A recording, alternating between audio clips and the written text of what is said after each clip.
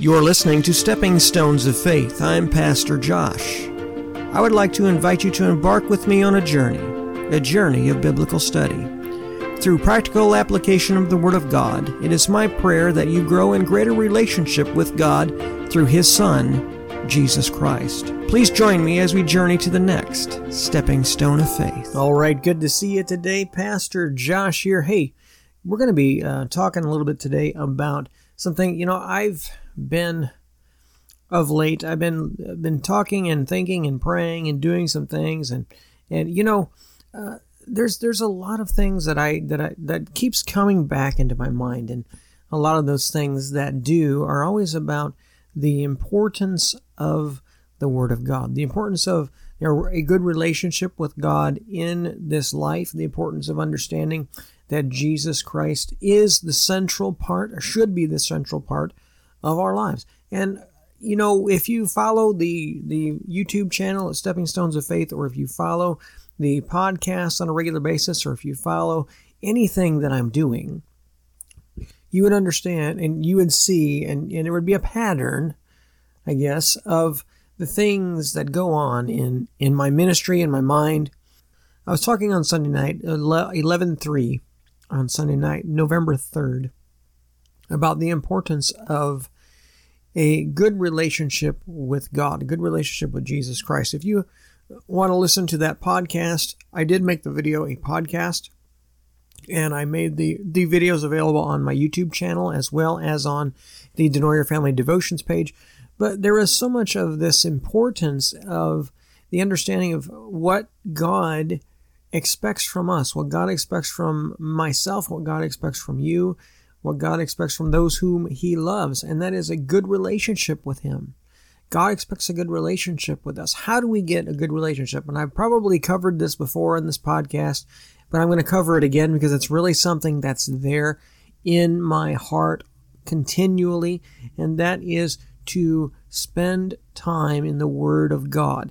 Spend time in the Scripture. Spend time with God's people. Spend time with Jesus in the time of prayer. In my congregation, on a regular basis, we do a couple of things.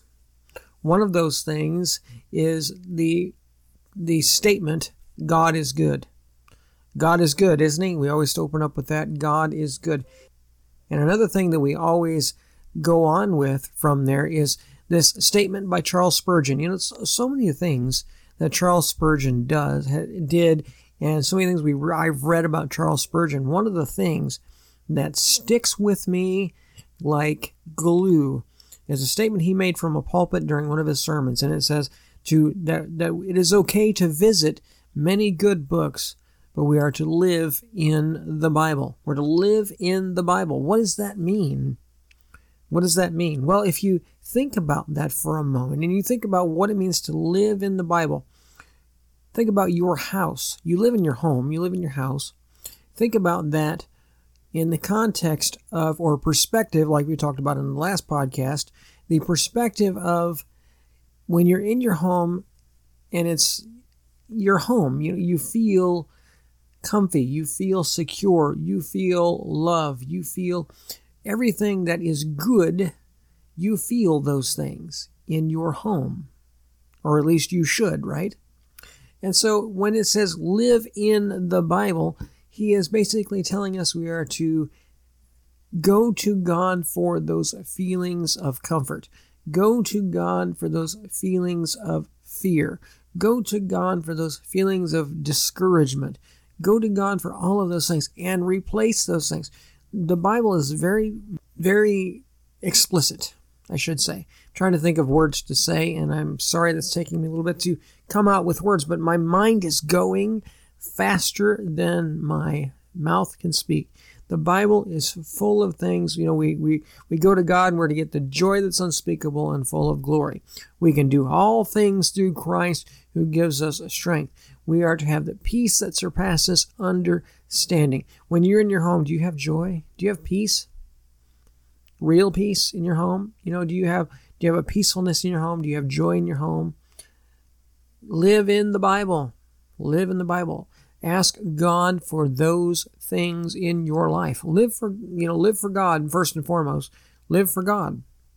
Ask God to give you this opportunity to live for Him and to go in a greater relationship with God. Is that really what you desire? I hope it is. I hope it is. And the question that always plagues me and plagues my existence, I should say, is this question of, do I view the Word of God in such a way that I live my life to the best of my ability for the Word of God and for what God would want me to do? Do I live my life in that such a way? Do I do that? If I don't, then something's got to change. What place does the Bible have in my life, Pastor Josh? What place does the Bible have in my life, the Word of God have in my life? And the question then I pose to you, what place does the Bible have in your life? What place does the Word of God have in your life? And essentially, the thing that we're going to boil this down to is, what place does Jesus Christ have in your life? What does He have in your life? Where is He at in your life? Is He first and foremost? Or is He on the back burner? Or is He in the end of the line? Does my agenda before Jesus? Does my feelings come before Jesus? Does my discouragement come before Jesus? Do the things I have to do on a daily basis come before Jesus? Now, I understand we have things to do. I understand we have things we have to work around. We have agendas. We have things that have to be done in the natural of our own existence. But those questions have to be answered. Does Jesus have first place in your life? Does He have first place? Or does He have second place?